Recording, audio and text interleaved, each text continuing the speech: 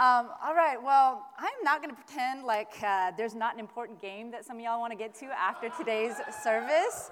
So I'm not going to test your holiness by preaching a 3-hour service, a sermon that will cause you to wonder right around 12:30 if you should get up and leave. So I promise today will be short and sweet, and if we go past like 11:35 or so, that's Pastor Otis' fault for going long in the beginning, okay? But, even if you came here today just to pray for your team, we're not mad at you. We're glad that you're here, and I'm also not going to say that you should be praying for the kings, per se. But let me just remind you that Jesus is the King of Kings. But I really do plan on being short and sweet. And it's a little bit ironic, given today's message, because though I do plan on giving a quick message, getting straight to the point, I hope that this message will anchor you in truth, and it will help you to remember the importance of lingering in God's presence. Not to rush it when it comes to spending time with Jesus. I hope that at the end of today's message, you will feel more equipped to be steady in times of trouble. When life feels uncertain, I hope that what we talk about in today's message, the scripture that we look at, will help steady you when you feel off balance. So on that note, can we just pause and pray again just for a quick second?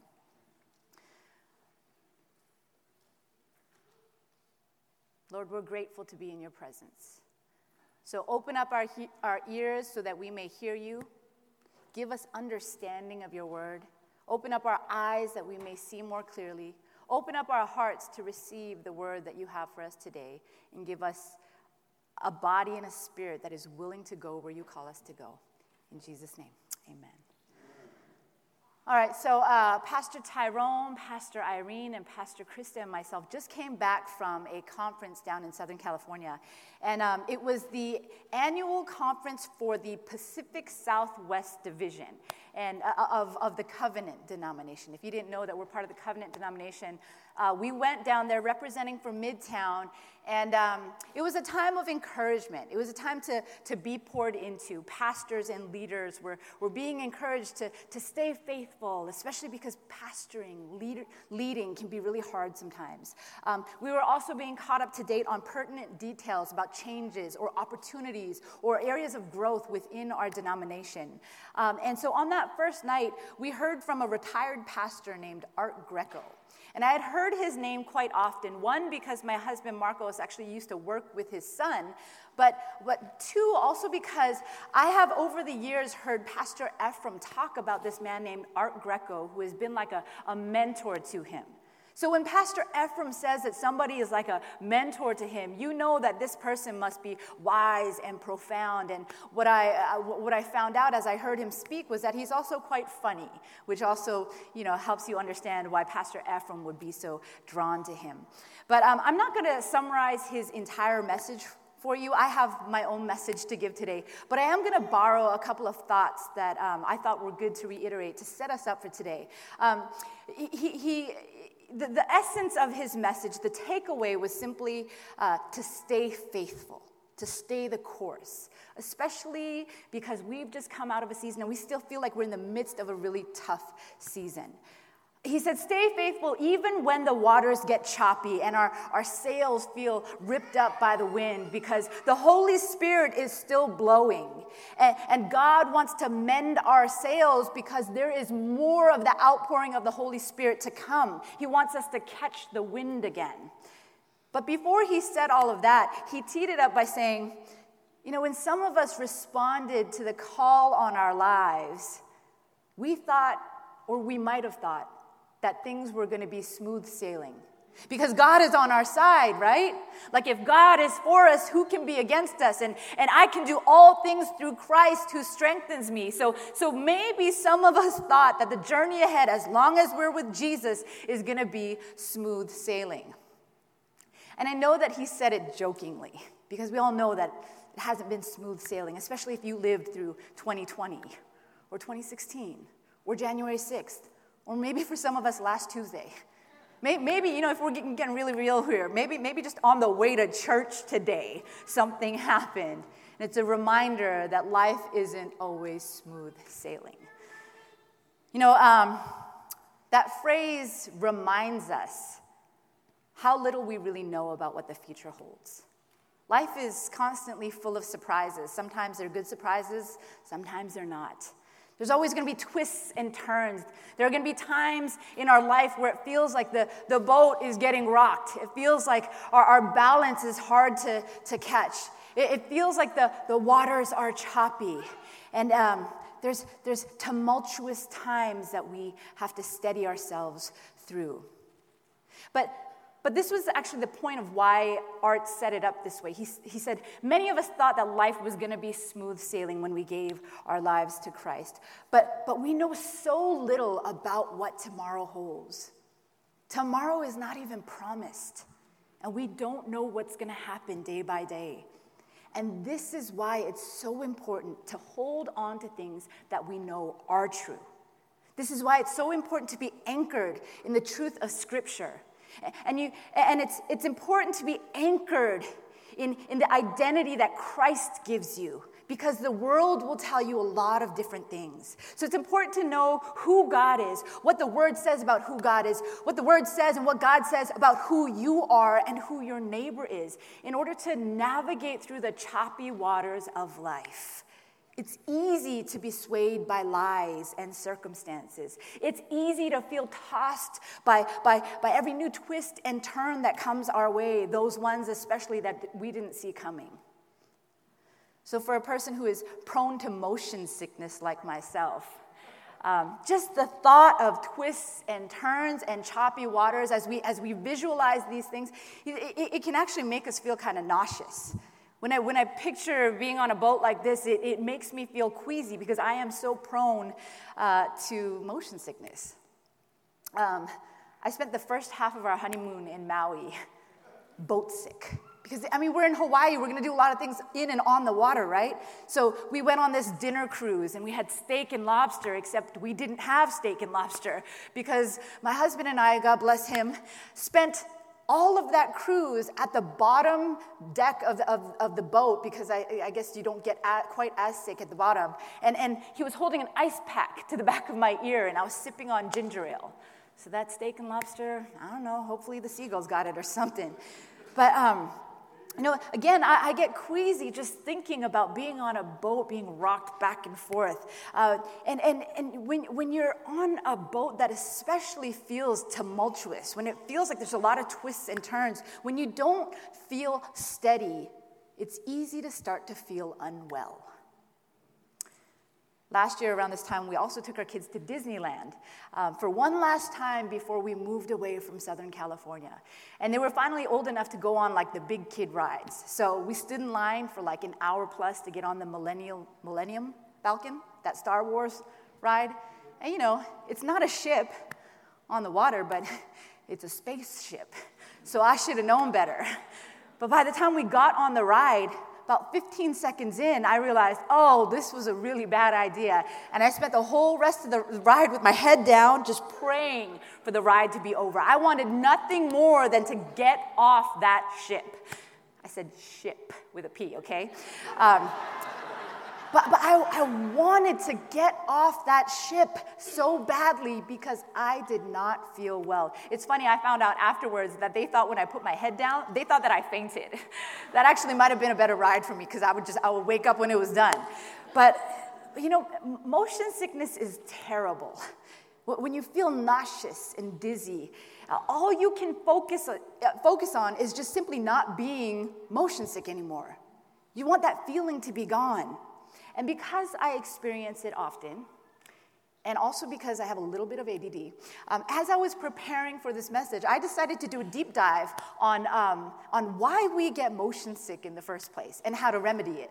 So I did this deep scholarly research. I asked Siri, and she told me that we tend to get motion sick because of this, okay? Here's that scholarly research for you, okay? It says that motion sickness is the result of a conflict in the inner ear where the human balance mechanism resides. And seasickness is caused by a vessel's erratic motion on the water. When there is a perceptual incongruity, the brain responds by releasing stress signals to the body that can ultimately lead to nausea, vomiting, and vertigo.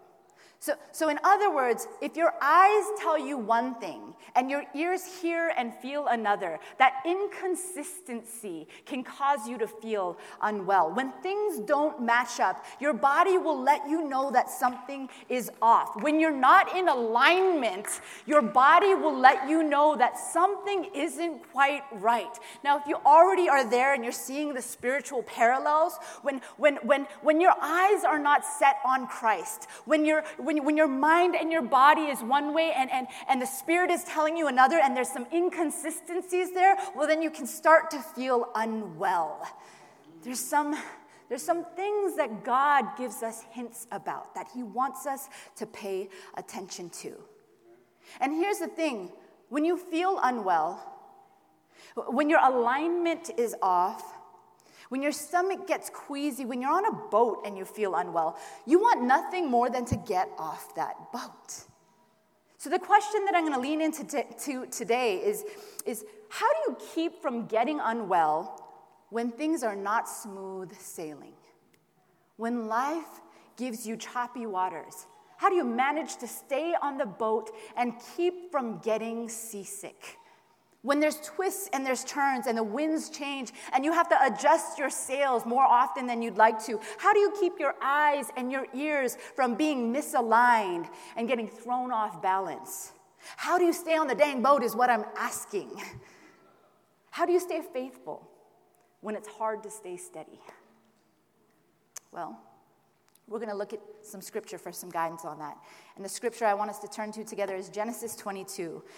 It's actually a familiar passage of scripture, so really I could just retell the story back to you and summarize it for you. It's a story that maybe some of you, if you grew up going to Sunday school, you heard about this story in Sunday school. And I think it's actually kind of a weird story to teach in Sunday school because it's about when Abraham puts his precious son on the altar. And, I don't know if any of you were traumatized by coloring pages of a child on an altar, but that was kind of my story. But there's some really good things that you might have missed if you didn't read this carefully or if you've forgotten about it since your childhood. So let's read through the first 18 verses of Genesis 22. I'll try not to be boring as I read it, okay? But I also need glasses. So Genesis 22, verse 1. Sometime later, God tested Abraham, and he said to him, "Abraham." "Here I am," he replied. Then God said, "Take your son, your only son, Isaac, whom you love." Do y'all know that this is the first time that the word love is used in the Bible? That's actually really important to take note of. "Take your son, whom you love, and go to the region of Moriah. Sacrifice him there as a burnt offering on one of the mountains that I will tell you about." So early the next morning, Abraham got up and saddled his donkey. He took with him 2 of his servants and his son Isaac. When he had cut enough wood for the burnt offering, he set out for the place that God had told him about. On the 3rd day, Abraham looked up and he saw a place in the distance. And he said to his servants, "Stay here with the donkey while I and the boy go over there. We will worship and then we will come back to you." Do you notice too that he says, "We will come back to you"? Amen. We will come back. He was ready to slay his son, but he said, "We will come back to you" in faith. Abraham took the wood for the burnt offering and placed it on his son Isaac. And he himself carried the fire and the knife. As the 2 of them went on together, Isaac spoke up and said to his father Abraham, "Father?" "Yes, my son," Abraham replied. "The fire and the wood are here," Isaac said, "but where is the lamb for the burnt offering?" Abraham answered, "God himself will provide the lamb for the burnt offering, my son." And the 2 of them went on together. When they reached the place that God had told him about, Abraham built an altar there and arranged the wood on it. He bound his son Isaac and laid him on the altar on top of the wood. Then he reached out his hand and he took the knife to slay his son. But the angel of the Lord called out to him from heaven, "Abraham, Abraham." "Here I am," he replied. "Do not lay a hand on the boy. Do not do anything to him. Now I know that you fear God because you have not withheld from me your son, your only son." Abraham looked up, and there in the thicket he saw a ram caught by its horns. He went over and took the ram and sacrificed it as a burnt offering instead of his son. So Abraham called that place, "The Lord will provide." And to this day it is said, "On the mountain of the Lord it will be provided." The angel of the Lord called to Abraham from heaven a second time and said, "I swear by myself, declares the Lord, that because you have done this, and because you have not withheld your son, your only son, I will surely bless you and make your descendants as numerous as the stars in the sky and the sand on the seashore.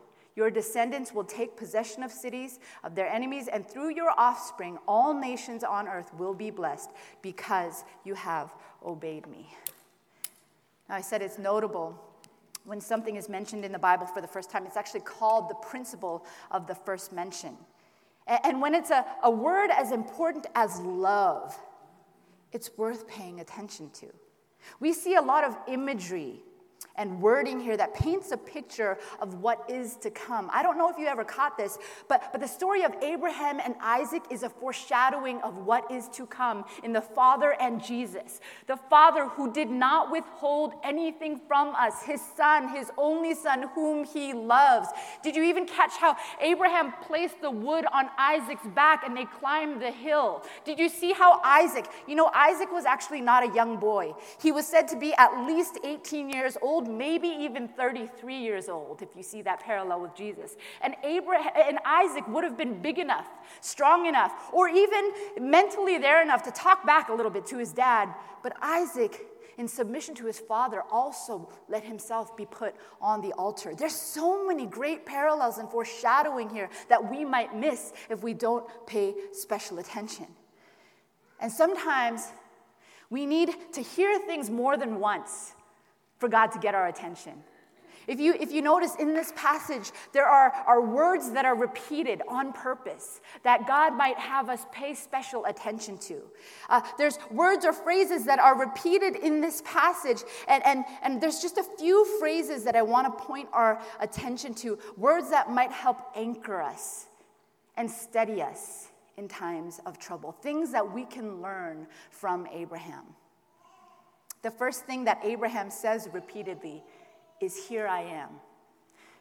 Right in verse 1, God calls out to Abraham, and Abraham replies, "Here I am." Now, Abraham, he's a little bit more old school than me, and I grew up in sort of an old school Korean household. And I know that for me, when my parents would call me from another room, if they said, "Suji야," from another room, I couldn't just say, "Yeah, what?" from where I was at. I had to go and be in their presence. I had to make myself present before them. And I would say, "Ne?" And I would say, "What is it that you want?" I was saying to them, "Here I am," by making myself present before them. And this is what Abraham was doing. He said, "Here I am." And because he said, "Here I am," God was giving him ears to hear. Because this is the posture that Abraham had before God, God gave him ears to hear. And Abraham's posture communicated to God, "Lord, I want to hear what you have to say to me." And my posture says, "Lord, align me to your will." It was essential for Abraham to have ears to hear and make it a habit to say, "Here I am," because at the most crucial moment, he heard the angel of the Lord call out to him twice, "Abraham, Abraham." It was urgent, and Abraham had ears to hear, and he said, "Here I am," and he stopped what he was doing. Even mid-motion, he did not slay his son. Because he had made it a habit to say, here I am, and had ears to hear, God prevented harm. Another thing that is repeated in this passage is the phrase, "Abraham looked up." Abraham looked up, and when Abraham had set out for the place that God had told him about, on the third day he looked up and he saw a place in the distance. He heard God, and he looked up towards the place that he should go. So Abraham not only had ears to hear, but he had eyes to see. He looked up. He made it a habit to look up to the Lord, and he moved accordingly. Isaac was his son, his only son whom he loved. And the promise of descendants that were as numerous as the stars in the sky and the sand on the seashore was supposed to come through Isaac. So it made no sense for him to put Isaac on the altar. And yet, because he had ears to hear and eyes to see, he was able to obey in faith and did even the most, in our minds, ludicrous thing to do. It didn't make sense, but he lived in radical obedience to the Lord. Soon, every tribe, tongue, and nation was going to be blessed through Abraham's descendants. But Abraham laid him on the altar, nevertheless.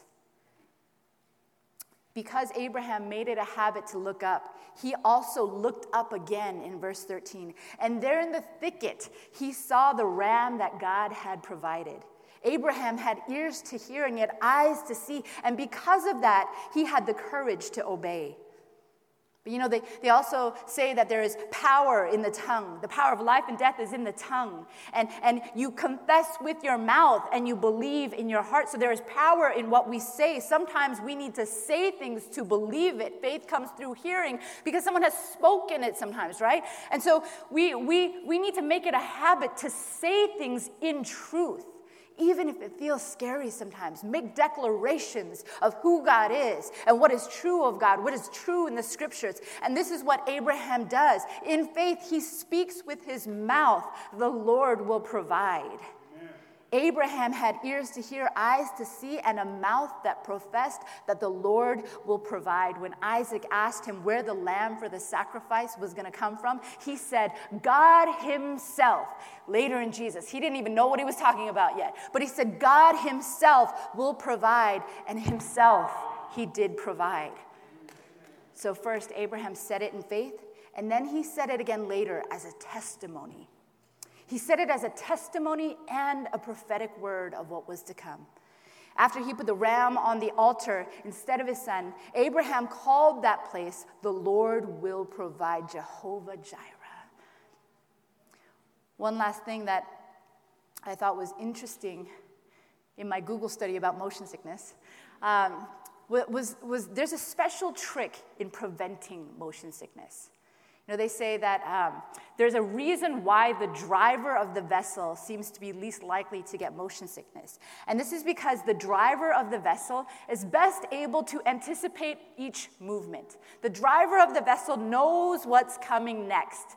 So if you are not in the driver's seat, if you are not the captain of the boat, if you are surrendered and you said, Jesus, take the wheel, the best way not to get motion sickness is to mimic the movements of the driver. Mimic the movements of the driver. Abraham, he didn't even know that he was doing this, but he was mimicking the movements of our good Father.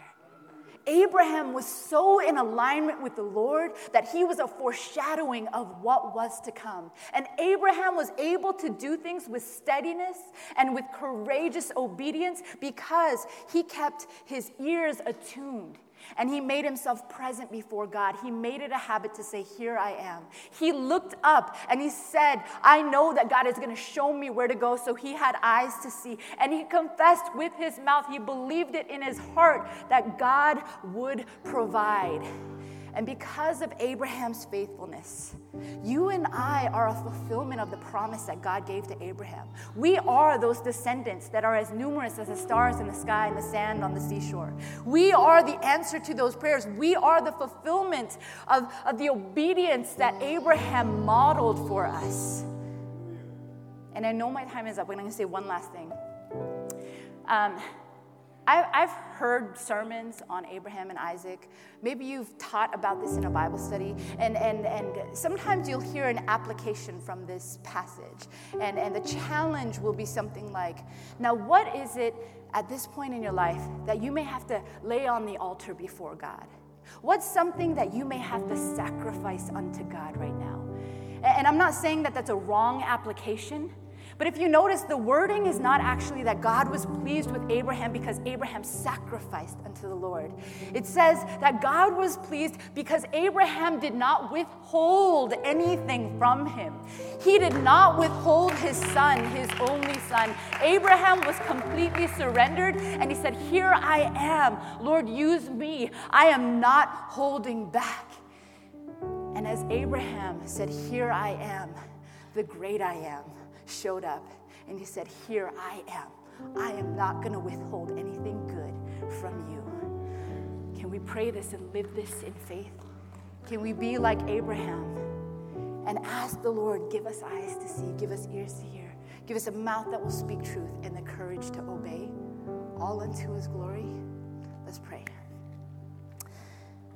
God, we thank you for the power of your word. We thank you, Lord, that meeting you in the scriptures can transform our hearts and give us so much encouragement. So, Father, thank you for the life and the testimony of Abraham and Isaac and all the mothers and fathers of faith that went before us. God, may we see and may we feel the power of the great cloud of witnesses that cheer us on, to keep steady, to keep anchored in our faith, to keep our eyes on you when the waters feel rough. God, thank you for showing up for us and to us over and over again. And God, may we live our lives as a testimony, as a testament to your faithfulness, so that others may know the transforming love of Jesus as well. In Jesus' name.